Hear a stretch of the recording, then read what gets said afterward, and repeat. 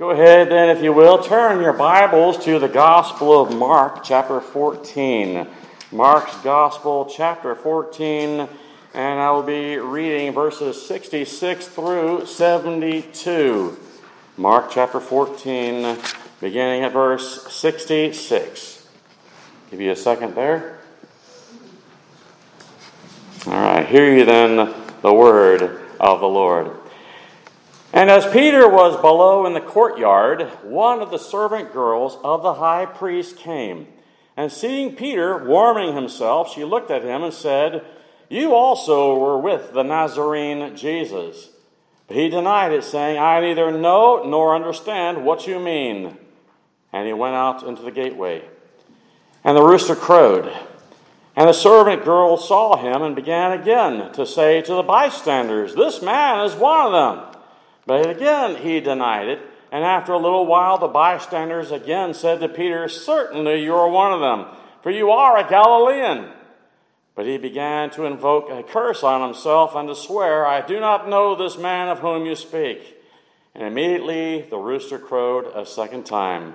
And Peter remembered how Jesus had said to him, "Before the rooster crows twice, you will deny me 3 times." And he broke down and wept. The grass withers, the flower fades, but the word of our God endures forever and ever. Father, we do thank you for thy holy word. We do pray, grant us understanding and illumination by your Holy Spirit. Father, here as we see these events in the life of Peter, but in the life of our Lord Jesus Christ, open our hearts, we ask in Jesus' name. Amen. Now, I have actually, in the past, I've spoken about the uniqueness of the local roosters and how noisy they can be sometimes, even in the middle of the day. And I was one of those who originally thought it was first thing in the morning and then first time when you go to bed. That is not true, all right? They kind of, anytime they feel like it, they will crow, it seems. However, it does seem that they will crow repeatedly for seemingly no reason at all. I'm sure they have one. Yet they do have reasons for daily crowing. Yes, they may crow as a warning to other roosters not to enter their territory. It's a warning. Don't you come near. These are mine. Those are my ladies over there in the hen house. So stay back or I will attack you.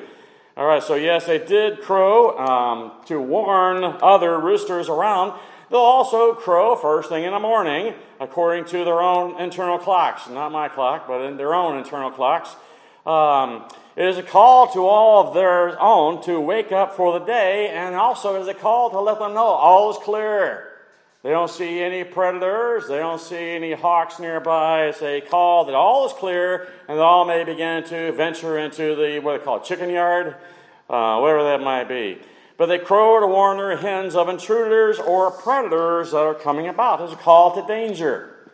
And that one's always a good one to realize. He will crow to let others know, his hens know, that also that he's available, calling for a date, if you will, for them. But there are a variety of reasons and purposes behind the rooster's crow. And here in our text, you will see the rooster crow 2 times, but the purpose behind his crowing will serve as a reminder here of the great prophecy of our Lord Jesus Christ concerning one of his disciples here, the great, bold, and courageous Peter. Well, he will be. All right, he will be. All right. Was Peter a perfect disciple? No, of course not. He had his weaknesses like any other. Was he a coward, though? He was no coward. You may say a lot of things about Peter, but he's not a coward at all. But if you remember, it was Peter who called out to the Lord who was walking on the water. Remember when Jesus got out of the boat? Jesus came to them walking on the water, and the disciples are in the boat. They see him, Peter, "Lord, if it's really you, bid me to come out on the water." And he gets out, and Jesus calls him to come. He walks on the water. He looks at the wind and waves, gets scared, and begins to sink. And Jesus, of course, is right there in a heartbeat to save him. But Peter said, "If you bid me, Lord, to come out into the water with you, I will." And so all that happened. What happened to the other disciples? They were in the boat. None of them got out. They didn't say, "Hey, Peter, you can do it. We're going out there too. We're going to take a walk, a stroll on the Sea of Galilee." But no, they all stayed in their boat. So it did take a lot of guts. It took a lot of guts for Peter to step out of the boat into the water in the midst of the great winds and waves. And so, yes, Peter walked on the water, and yes, Peter became fearful of the winds and waves. and he sank, but Christ was still there to lift him up, and he will always be there to lift him up. Even in the Garden of Gethsemane, here was Peter. Peter is the one who drew the sword, right? When they came in to come and arrest Jesus, Peter's the one that drew his sword and struck off the ear of the high priest's servant while he was attempting to defend Christ from the mob. So he's not a coward. Let's not make a mistake on that. He can become afraid, but he's not a coward at all. Peter was still not perfect. Okay, he was a man like any other man. And yes, here in our text we see one of Peter's own failings before Christ, and Peter knows it. Being reminded, of course, of Christ's prophecy, and that the rooster will crow before you deny me 3 times. He said, yes, you will, Peter. You'll deny me 3 times. But he gives them hope after the end of that, okay? We will consider this passage under 2 headings. First of all, we see Peter's threefold denial of Christ. And second, the rooster crowed. We see the rooster is crowing here. Even the mighty Peter was still flesh and blood. He's still just a man, still subject to fear and failures. And so we may fail, we may fall, but Christ will absolutely keep us. He will keep us all the way to the day of glory, and he will keep us. We may fall, but we will not fall away. And neither did Peter, because Christ keeps his sheep, every single one of them. So let's go ahead then. Consider our first heading that we mentioned, the first one, Peter's threefold denial of Christ. Now we see this, of course, in verses 66 through 71. But look at verse 66 first. And as Peter was below in the courtyard, one of the servant girls of the high priest came. Now from this particular verse, we see that Peter was down in the courtyard, meaning that Christ was upstairs in the high priest's palace. He's upstairs in the palace, and I'm guessing they are able to look outside of the window of the palace, or the large opening, because they would speak from out there as well. But Jesus, remember, he was on trial before the high priest, but while he was being interrogated by the high priest, Peter was going to be interrogated as well. Peter is going to be, if you will, interrogated by this servant girl, a servant girl of no rank or power or of anything. She has no status. She has no authority of any kind, but she goes and takes this particular event to draw attention to Peter. And he doesn't like that, okay? But she does. She points him out to the crowd there in the courtyard, down there in the courtyard.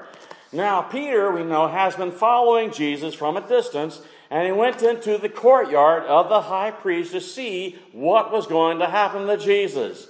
He wanted to see what's going to happen. He wasn't there ready to, I will die for you. He is not ready for that yet. And Jesus doesn't want him to do that yet, okay? And in verse 54, we see Peter is warming himself by the fire. It was in the glow of this fire, the light of the fire at the night, that the servant girl sees Peter over there. She recognizes him. John said that this girl was essentially the doorkeeper, or a gatekeeper. All right, and Peter will return over by the gate a little bit soon here anyway. But however, nevertheless, we see Peter, and she sees Peter. She sees him warming by the fire, and seeing him and looking at him. By the way, that would be the proper verbs to use. Seeing him and looking at him. In verse 67, she said, "You also were with the Nazarene Jesus. You're with them. You're one of them." Now, how does she know this? Okay, some might ask, how would she possibly know this? We are not told exactly how she knew this, but likely she saw Peter with Jesus when Jesus had been teaching in the temple, and he had been doing that not too long before this. And so she refers to Jesus as a Nazarene. Now, the word order here itself may indicate that she said this in a negative way. Remember the Jews of Jerusalem kind of looked down upon the Galileans, all right? They would be, now you want to go there. All right, but she uses a word in a negative way. More likely it's a negative way because they look down upon those who are from Galilee. No, you're not going to say that. What? The wrong side of the track. Oh, there you go. Yeah, there you go. The wrong side of Jerusalem. All right, that will work too. Okay, but they looked down upon the Galileans. They look down upon them, and they recognize their country accent. All right, they pick up on that country accent of Galilee. All right, very strong accent. There's no missing it. All the bystanders would hear Peter say that using y'all. All right, I'm from Texas. We use y'all for everything. You go up north, use guys, you'uns, whatever. That does not work for me.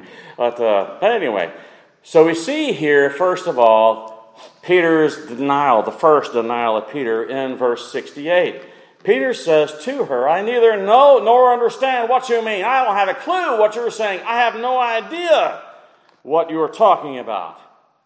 Well, that's probably basically scared Peter because she recognized him and made it public. She did it in public, and so he promptly, at this point, goes over by the gateway. Okay? Remember, she is the gatekeeper or the doorkeeper, and he goes over by the gateway just in case he needs to make a fast getaway. He may have to slip out really quick if it starts to get ugly. And, of course, when he said, I don't know what you're talking about, the rooster crowed. So I don't know him nor understand what you mean. He doesn't seem to have noticed here that the rooster has crowed yet, but he will the second time. Look at verse 69 here. Again, we see a second denial. There are three of them. The second denial here of Peter. And the servant girl saw him, because he went over by the gateway, right? And began to say to the bystanders, this man is one of them. But again he denied it. Now remember how Peter said, even though they all will fall away, I will not do that. I will die if I must die for you. And Jesus, of course, said, no, you won't. You won't. You'll deny me 3 times, and the rooster will crow.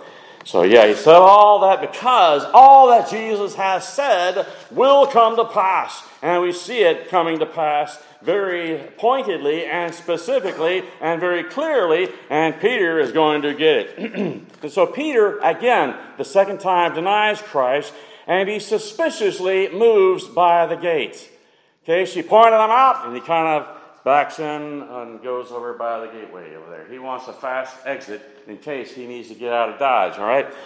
So she not only says this, but she says it to everyone standing there in the courtyard. This man is one of them, meaning one of the followers of Jesus Christ of Nazareth. So she points him out in front of everyone, and Peter kept denying it before them. He kept denying. Okay, and again, Peter was probably shaken up. That kind of put a little bit of fear in his heart and a little bit something going on there. He's being exposed a second time and publicly. And then you have the third denial. This is going to occur, by the way, about an hour after the second denial. About an hour later. But now the bystanders are all getting involved. The bystanders who are there, they're hearing her, they're hearing Peter, they're seeing what's taking place, and especially one of them does hear them and see all this. One of the bystanders gets involved. Well, in John's Gospel, chapter 18, verse 26, there we read, one of the servants of the high priest, a relative of the man whose ear Peter had cut off, asked, did I not see you in the garden with him? After all, he chopped off a relative of mine, his ear. Okay, so he knows, he's familiar, he's heard about this. Did I not see you in the garden with him? Other bystanders, certainly you're one of them, for you are a Galilean. And then Matthew says your speech, which means what? Your accent gives you away. Your accent is a Galilean accent. We all know what a Galilean accent is. Now remember, the Galileans have that strong, noticeable accent, sort of like the y'all that we use so often here in the South. But when they heard Peter speak, instantly they knew this man's a Galilean. Jesus is from Nazareth. He is a Galilean. He comes from Nazareth. We know that Peter is a Galilean. So he's not fooling anybody. Maybe he doesn't say, but maybe he tries to cover his accent. There is no covering up that accent, all right? Well, that was the last straw for Peter. He begins to curse himself, essentially, and swear. In verse 71, we read, but he began to invoke a curse on himself and to swear, referring to an oath, by the way. I do not know this man of whom you speak. I deny even knowing him. I don't know who this is that you're talking about. He is totally and completely denying anything about the Lord Jesus Christ. He's denying everything about him. I don't know him. I'm not familiar with him. And yet, even now, we all know that Peter did believe every single thing about him. Peter did believe about Jesus, what they would accuse him. He did believe, and he did confess. If you remember, you are the Christ, the Son of the living God. He does believe that. And he knows. And so he does. But his threefold denial here is complete. It has been accomplished, just as Jesus had said it would be accomplished. And so now it's going to strike the heart of Peter even before us. Here we read our second heading, and the rooster crowed. Look at verse 72. And immediately the rooster crowed a second time. And Peter remembered how Jesus had said to him, before the rooster crows twice, you will deny me 3 times. And he broke down and wept. He wept. And he was a broken man. And there's more to it as well, as we see from the other Gospels too. But those words that we hear from Peter, it's just tragic. It just sounds terrible. And we read these words about him, what happened to him, and his denial and his brokenness. This man is broken, and he truly regrets all that he said and done, because one of the greatest of Jesus' disciples failed in his determination to keep his word. He said, even though all the others fall away, I will not.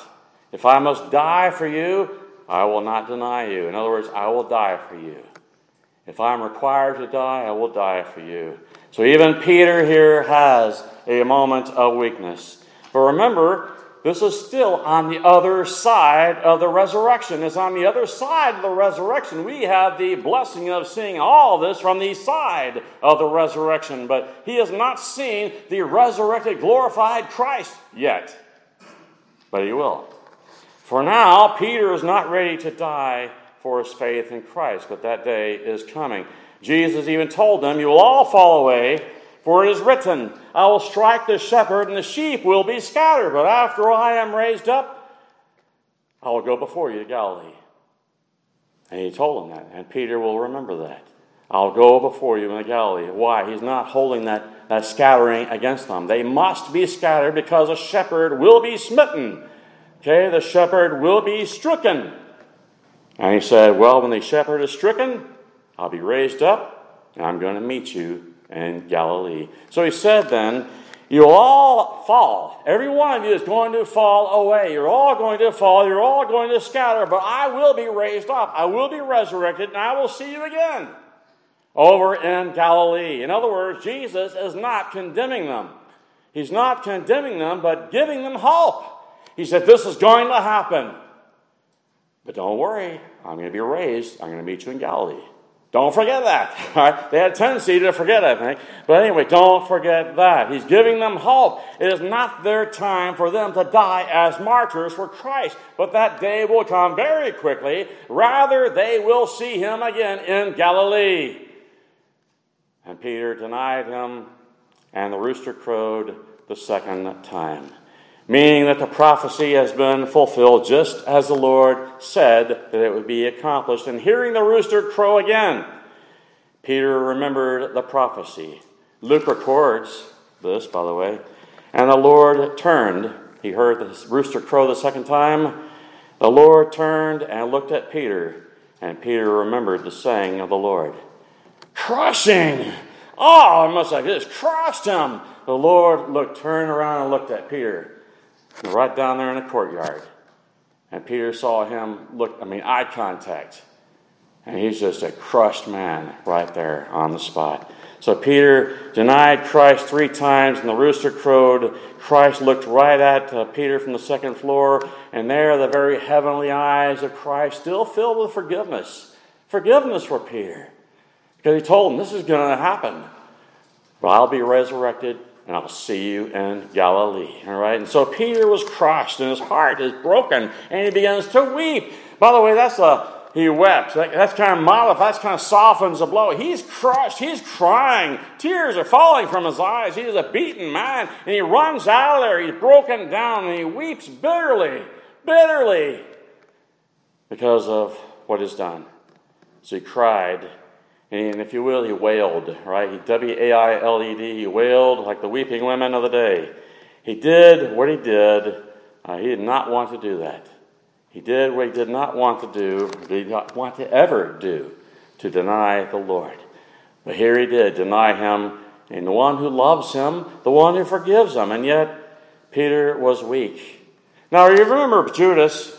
Judas betrayed the Lord Jesus Christ. Judas denied Christ, but he also betrayed Christ. But he did so immediately. He immediately did so, promptly denying Christ, and Peter was immediately broken. Okay, Judas was not. He was not immediately broken, but rather he went out and denied Christ immediately. But Peter was broken, and he's filled with remorse. Filled with remorse. He regretted it. He never intended to do such a thing. He never wanted to do that. And he did. And in the heart of man, the Bible says, exceedingly deceitful. Who can know it?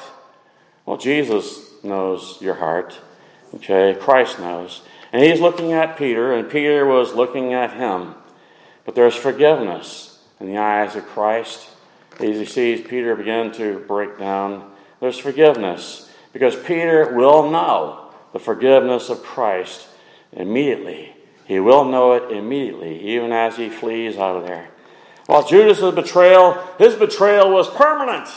It was permanent, and he will, of course, wake up in hell. But the denial by Peter, this was temporary. It was only temporary. It'd only be temporary. Jesus told them it would be temporary. But the requirements of restoration before the Lord, what is it? Repentance and faith.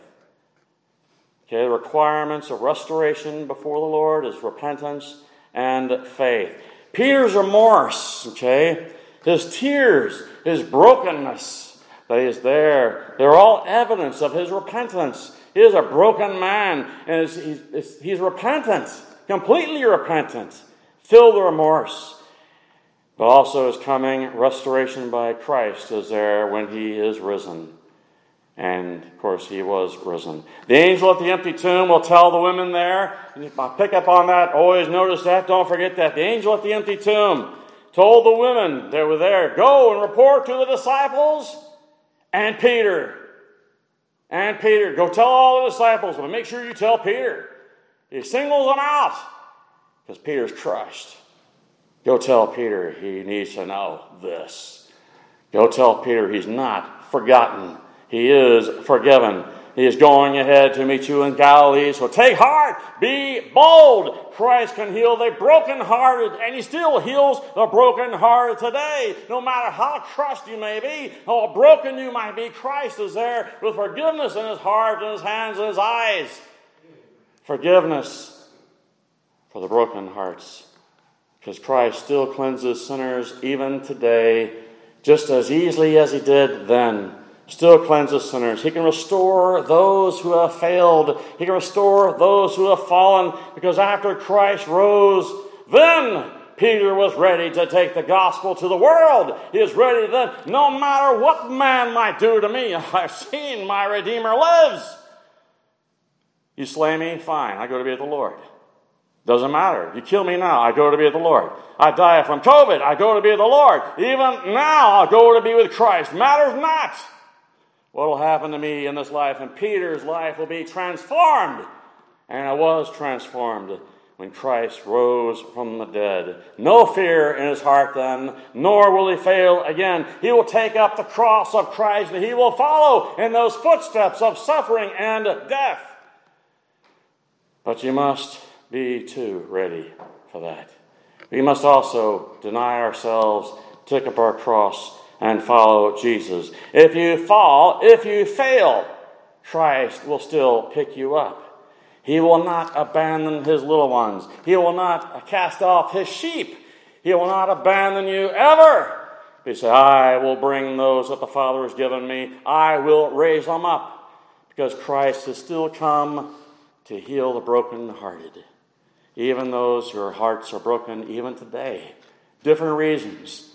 Different reasons for broken hearts. But Christ is the lover of your soul. He is the one who knows your heart.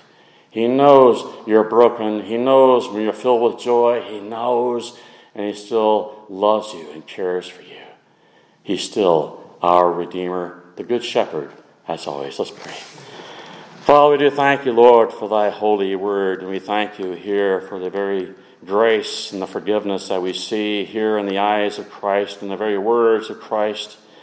And Lord, even as He warned them and He told them what was going to happen, even with the failures and the fallings of Peter and others, Lord, we know that this was all in accordance with Your purpose and plan. Father, it was not a permanent thing, but only temporary, Lord. Because, Father, they had plans. Christ had plans. Lord, You had plans. And You accomplished Thy perfect will. Father, we thank You that the gospel of Jesus Christ did go forth to the known world. Father, we thank You that the gospel of Jesus Christ extended beyond their known world into ours, Lord. And souls and broken hearts are still being saved and mended, Lord. And Father, we thank You for the brokenness, Lord, of our Savior. Lord, that bloody sacrifice on the cross in our place. But Lord, that Jesus was raised. He was raised and ready to meet every single one of us. And Father, we thank You in Jesus' holy name. Amen. Let's all go ahead now.